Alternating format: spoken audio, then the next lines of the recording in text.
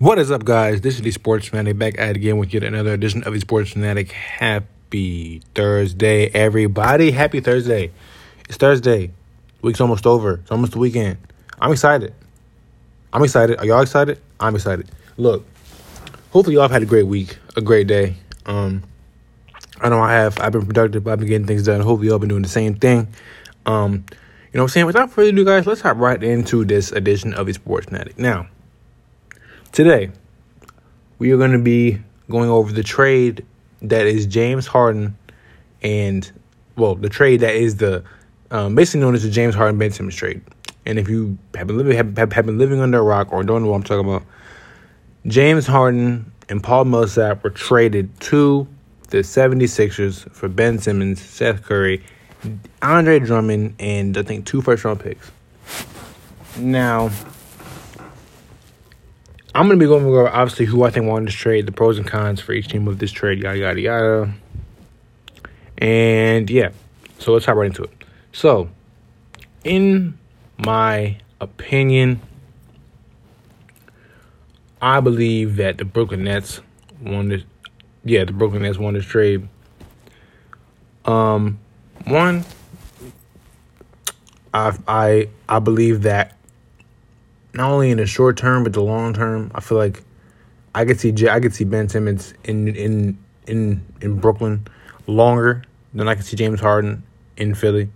Because I think after this year, somebody's got to you got to pay James. I don't know if they moved Tobias Harris to make some room or what, but I feel like Ben Simmons fits better short term and long term. Obviously, he is younger than James, like 25, 26 now.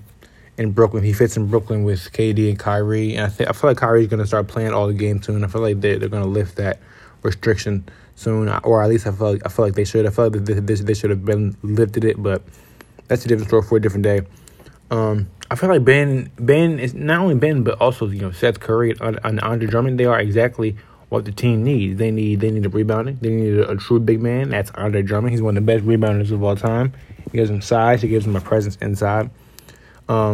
They already had some bench scoring, with the likes of, Patty Mills, who I think is now started with Kyrie out. Patty Mills and Cam Thomas off the bench. Great young player. But then just adding a Seth Curry to that mix. And remember, people are forgetting, man, they don't even have Joe Harris yet. Joe Harris isn't even back yet. I don't think he's played all year. Joe Harris has been out for the longest time.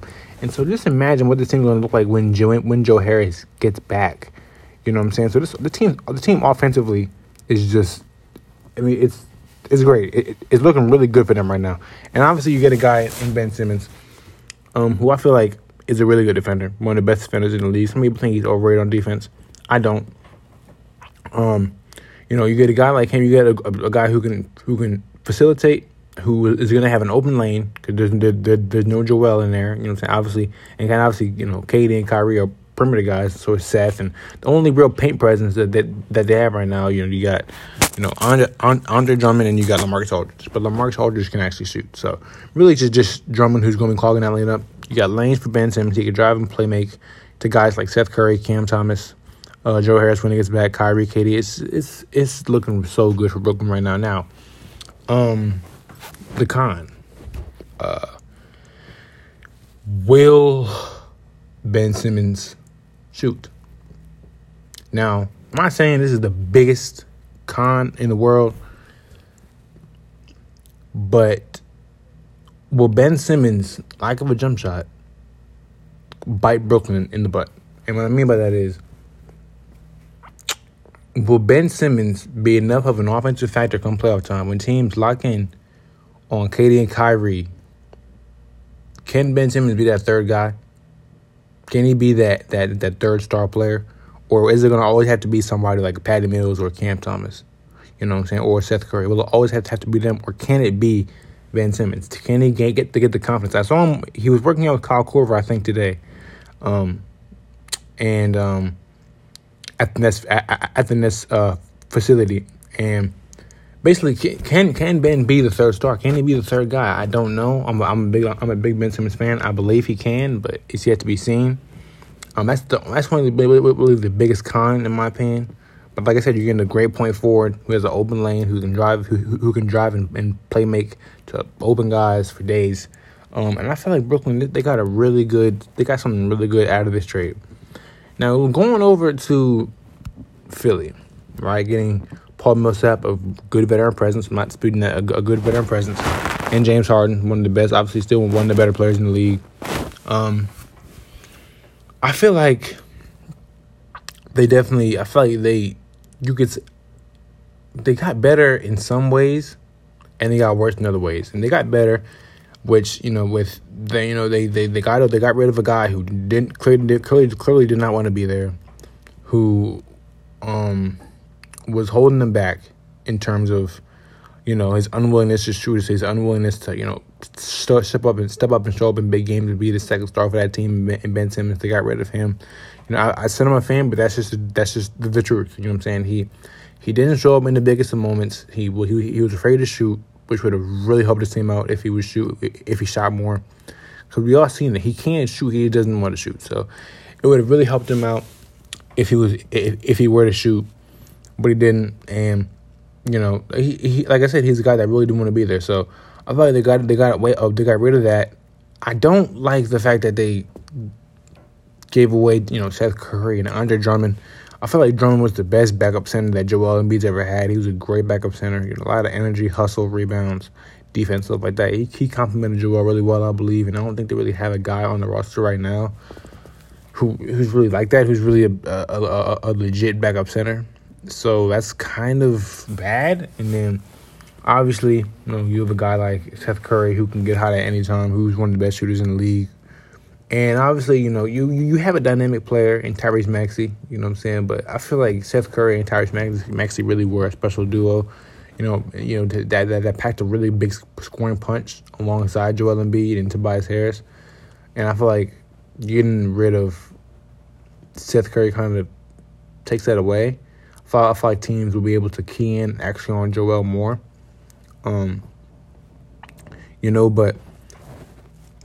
Looking at the bright side, you get a player in James Harden, who I believe is still a top 10 player in the league when he wants to be. A guy who can, get to the rim, a guy who's a great pick-and-roll player, which is, I feel like with Joel Embiid especially, that pick-and-roll is going to be lethal. You know what I'm saying? So you get a guy in James who can do that, and I feel like you'll get hopefully a revived James Harden. You know what I'm saying? A James Harden who, in Brooklyn, he was hurt a lot, and he was kind of the third wheel in the big three. It was really supposed to be Kyrie and KD's team, and here comes James Harden. They tried to make it work, but they were all always either hurt or dealing with some off the court issues. It never worked. They only played 16 games together, and in those 16 games, they were 13-3. So take with that what you will, but it's I think. Translate that to like 82 games. I believe that's like 65 and 17, something like that. Like a really, really good record, like a top two team in the East. Probably number one in the East. But they never were able to get fully on track. And I feel like in being in Philly, I feel like James is going to be really reinvigorated, really rejuvenated. And I feel like he's going to want to prove that he's still that guy, that he still can play at a close to an MVP level, maybe not as good as he was back in he won in like 2018, I think. So I don't think he can be that guy again, but he can definitely still be a 25, 8 and 9 type of guy, 9-9. I feel like he can definitely still do that. When he's playing at his absolute best. Maybe even better than that in terms of points. You know what I'm saying? We saw last year when KD and Kyrie were out, he went on a MVP-like stretch. They beat teams like the Lakers, the Suns. They beat a lot of good teams in the stretch where KD and Kyrie were out. We were talking about James as an MVP candidate. That was just last year. So it's kind of hard for me to believe that, he can go downhill that fast or he can decline that fast. Just like I said, this was just last year. So I feel like he can definitely still be that complimentary guy next to Embiid. Like I said, that pick and roll is going to be super, super, super deadly. And I feel like finally Embiid I feel like him finally having a certified star to play with and play next to, I feel like it's really going to help him out. It's going to take a lot of pressure off of him. And I feel like it's just going to overall help the team so much more. You know what I'm saying? Kind that I have, like I said, I do like the trade for Philly. I feel like the pieces that they gave up were valuable pieces, were good pieces. You know, maybe I'm overrating them. You know, you guys can let me know, but I feel like they were good pieces. The con is, I feel like come playoff time, I feel like James, like I said, people say that James Harden doesn't get the whistle that he gets in the regular season in the playoffs, which is kind of true.